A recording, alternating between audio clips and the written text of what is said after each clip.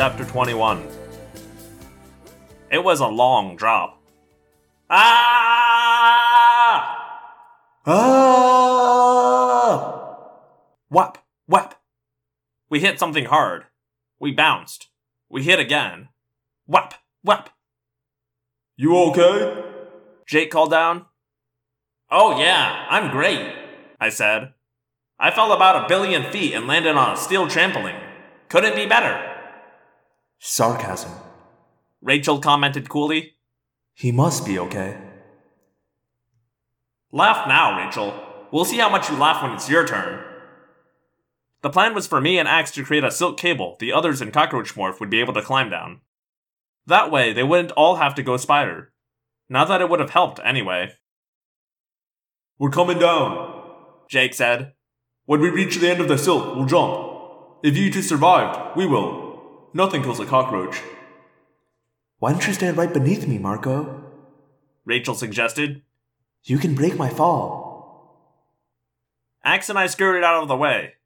A few seconds later, after they had clambered down the end of our silk, whap, whap, whap! 3 cockroaches landed nearby. Where are we? Jake asked. It's pretty dark. Who knows? I answered.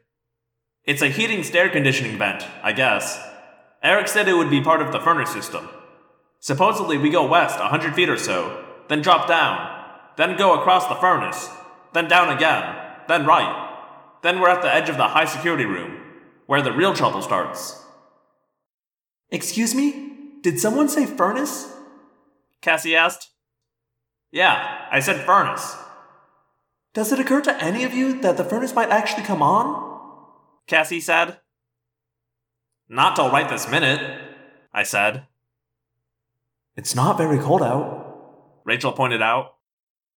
Okay, I've seriously changed my mind, I said. Let's go home.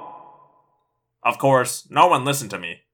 We scrabbled along the steel floor, 2 spiders and 3 cockroaches. Our rough claws seemed to make a horrible din on the metal, scuffing and scratching, but it probably wouldn't have sounded like anything to a human. As we ran, there was more and more dust on the floor of the vent. It was weird, like walking through dried leaves. My 8 legs kicked through it, and it swirled behind me as I passed. Eventually, the dust became as thick as a carpet, although in reality it was probably no more than a few millimeters thick. Every 10 feet or so, there would be a grilled opening. Through the massive upright bars, I could see offices.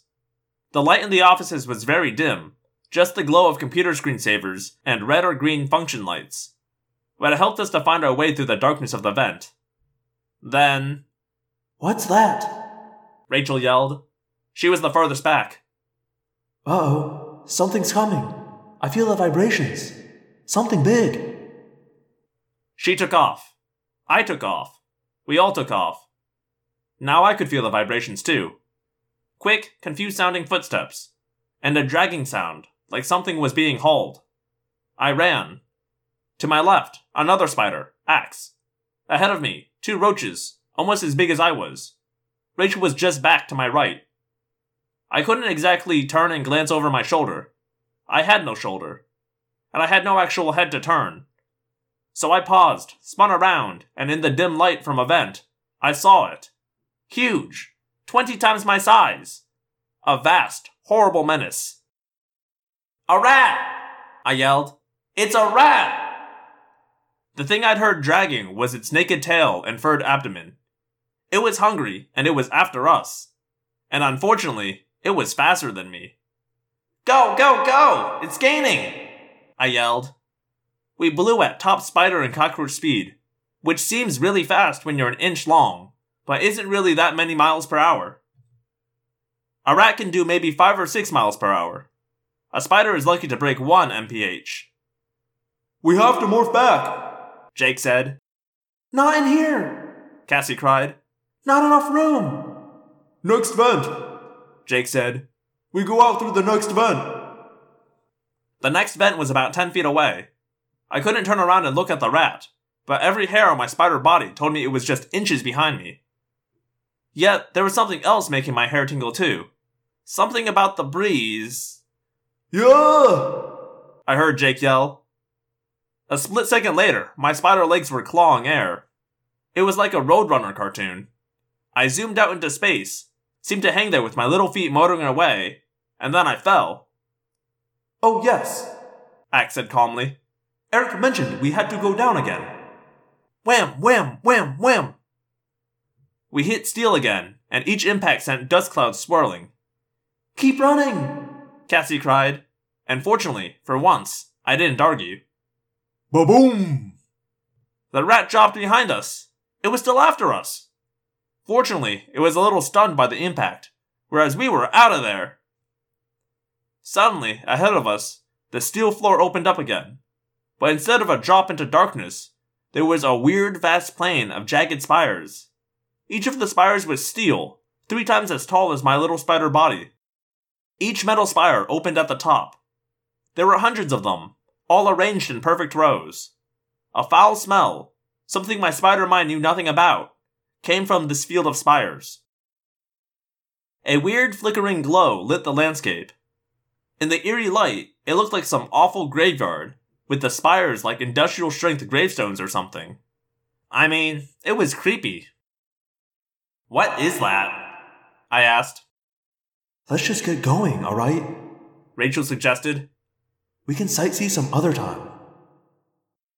I would never have walked into that field if the rat hadn't been just 2 feet back and gaining again. I didn't need spider senses to know there was danger here. It screamed danger. I stuck out one spider leg and touched the top of the nearest spire. Then another, and another. I walked from spire to spire, carefully, cautiously. The cockroaches crawled and squirmed through the valleys between spires. Unable to stand normally, they had to drag themselves inch by inch. What is that? I asked again. You don't want to know, Jake said grimly. Let's just get out of here, okay? Right then, it hit me, from the tone of Jake's thought-speak voice.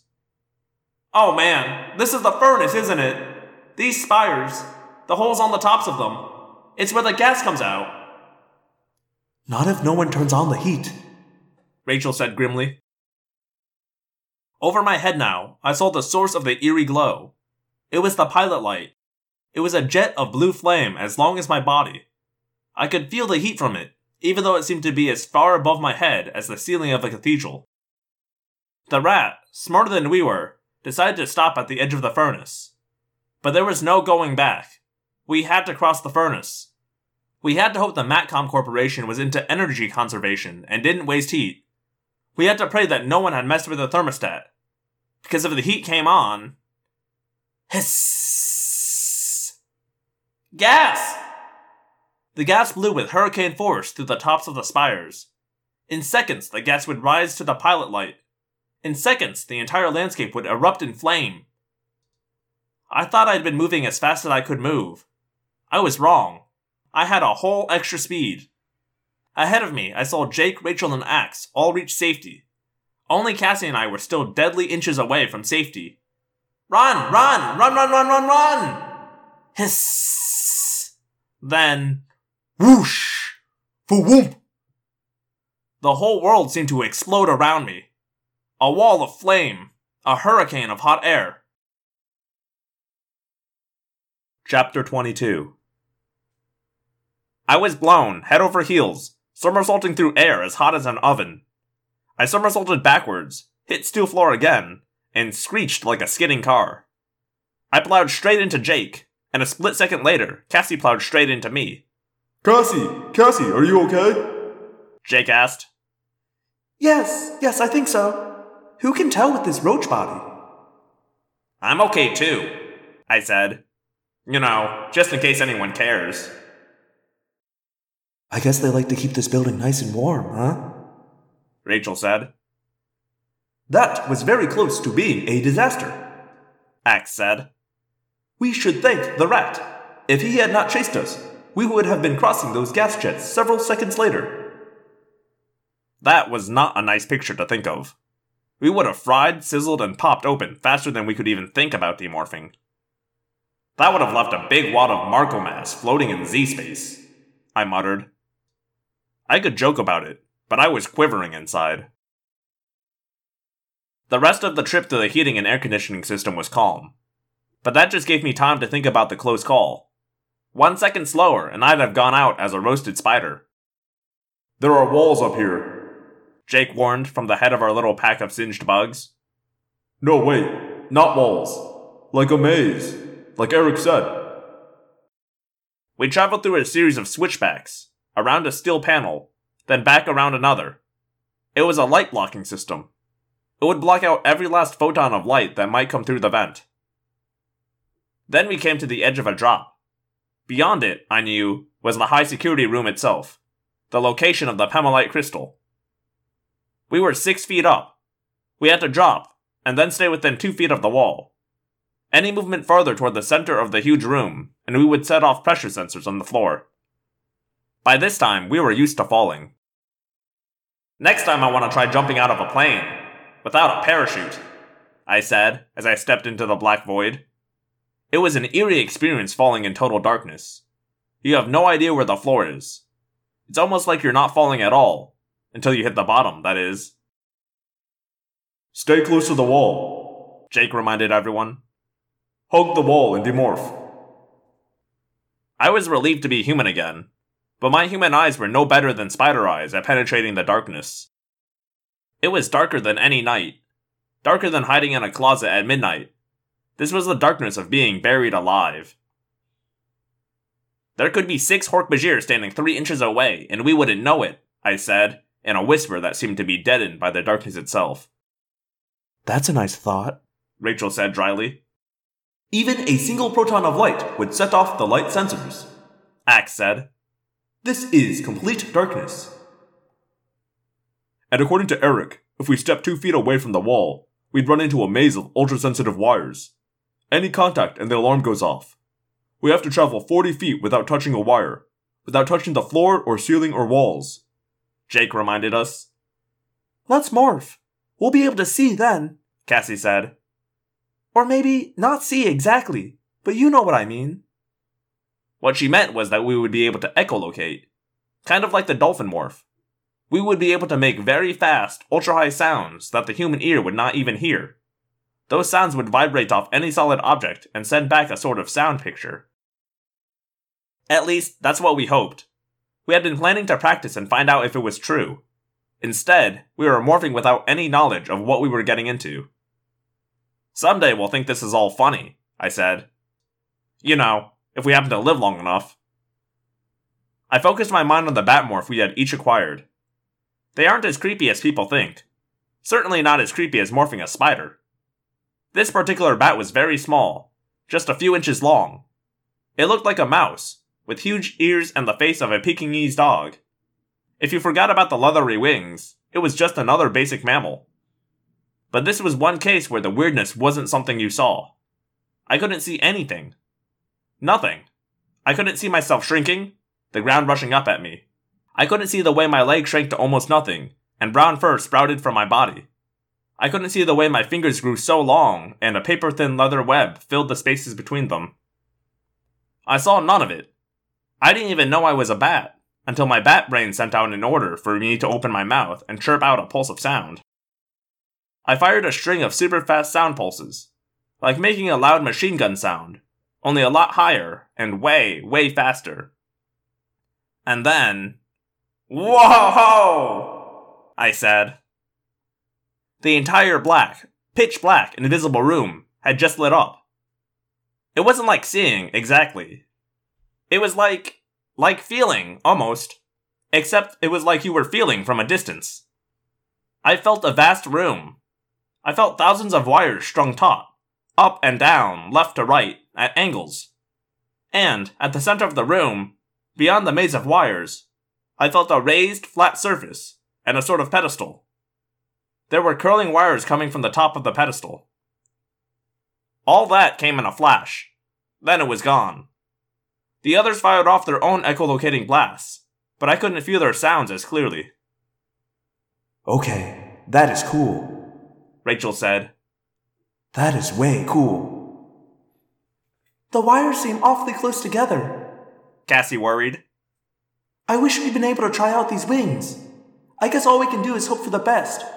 Trust the bat to do the flying. Abandon yourself to the Force, Cassie Skywalker, I said. Thanks, Darth. You first.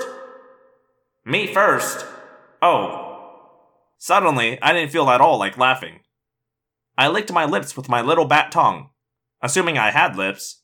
I wasn't sure. I opened my wings. I spread them wide and thought, well, this should be interesting.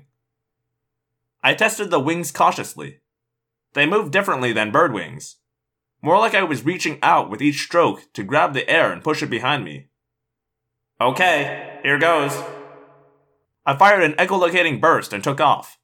Fired again. There were tight strings all around me. Left. Left again. Down. No, up. Right. Left. Right. Right. Straight up. Again and again, the high-pitched sound machine gun fired. Again and again, I dodged, millimeters from a wire.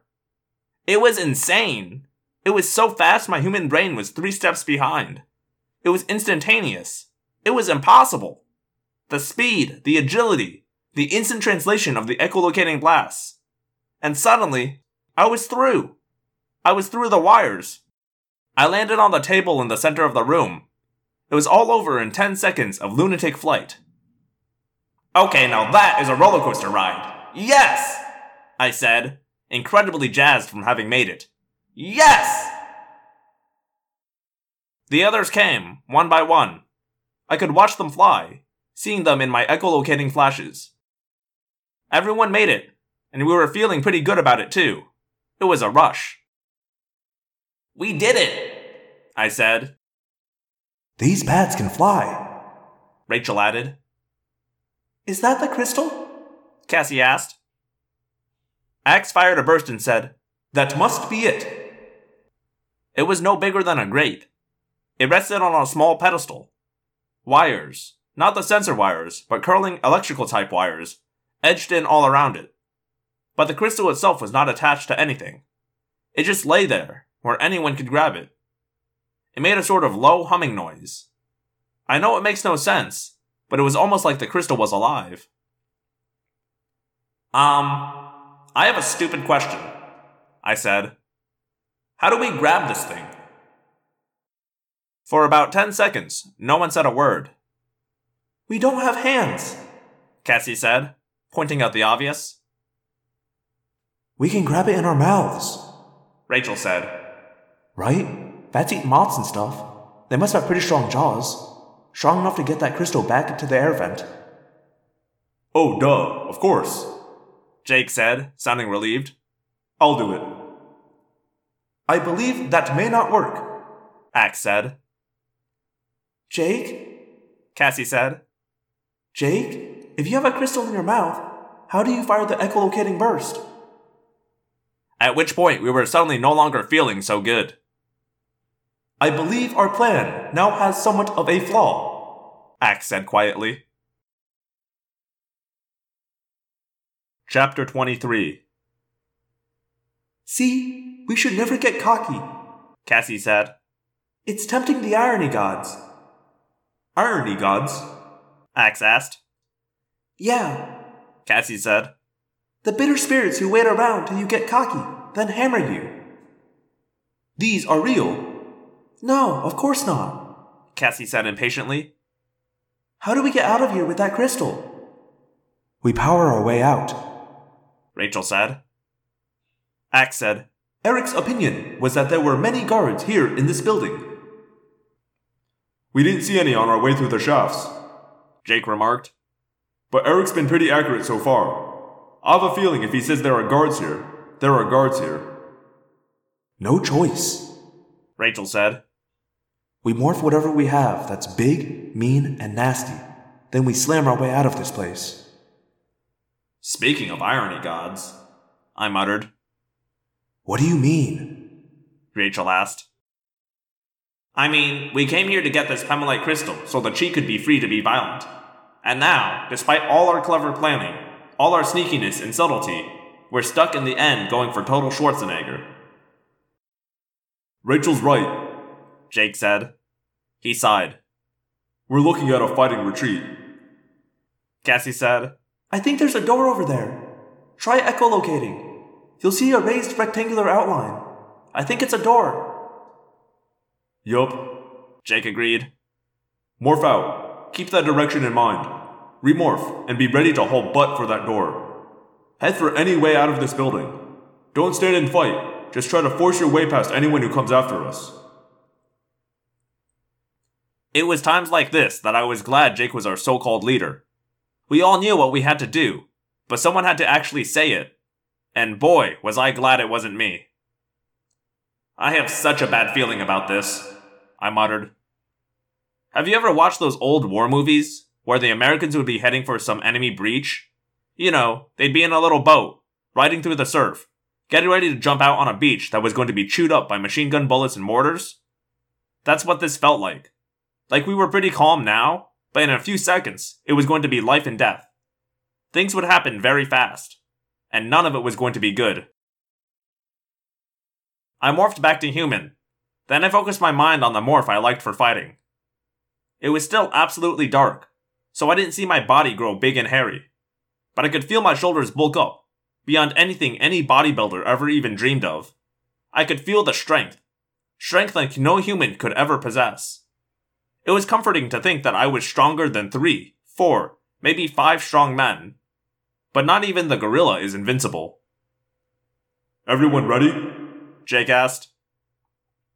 There, in the darkness, near enough to touch, but invisible, was enough power to shred a small army.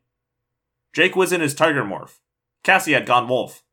Rachel was one of the few animals mightier than my gorilla. She was a full-grown, massively powerful grizzly bear. And Axe? Well, Axe was Axe.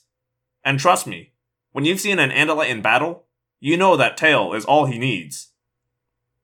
Ready? Why, I'm looking forward to it, I said, trying to sound like I wasn't scared silly. I'll go first, Rachel said. And before anyone had time to object, Rachel barreled past me, hitting me and practically spinning me around like a top. A microsecond later,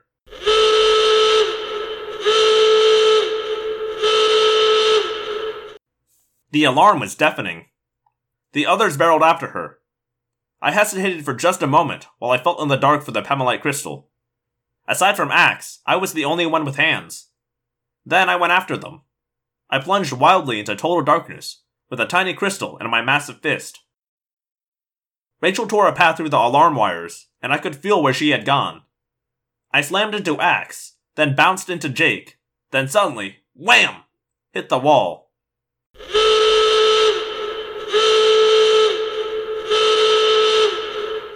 Crunch! A loud, screeching tearing noise. Suddenly, light! I could see. Man, it was a relief to be able to see something at least. Dim light came through the door. Or what was left of the door after Rachel had given the door 1,000 pound or so of mad, ready-to-fight grizzly. The door was splinters. It was steel, and it was still splinters.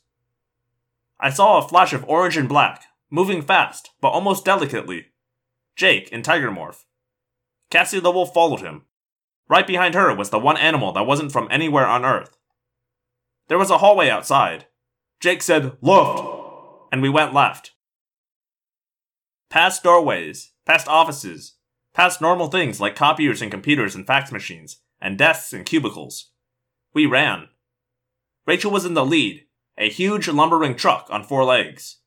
Her roars mixed with the endless screams of the alarms.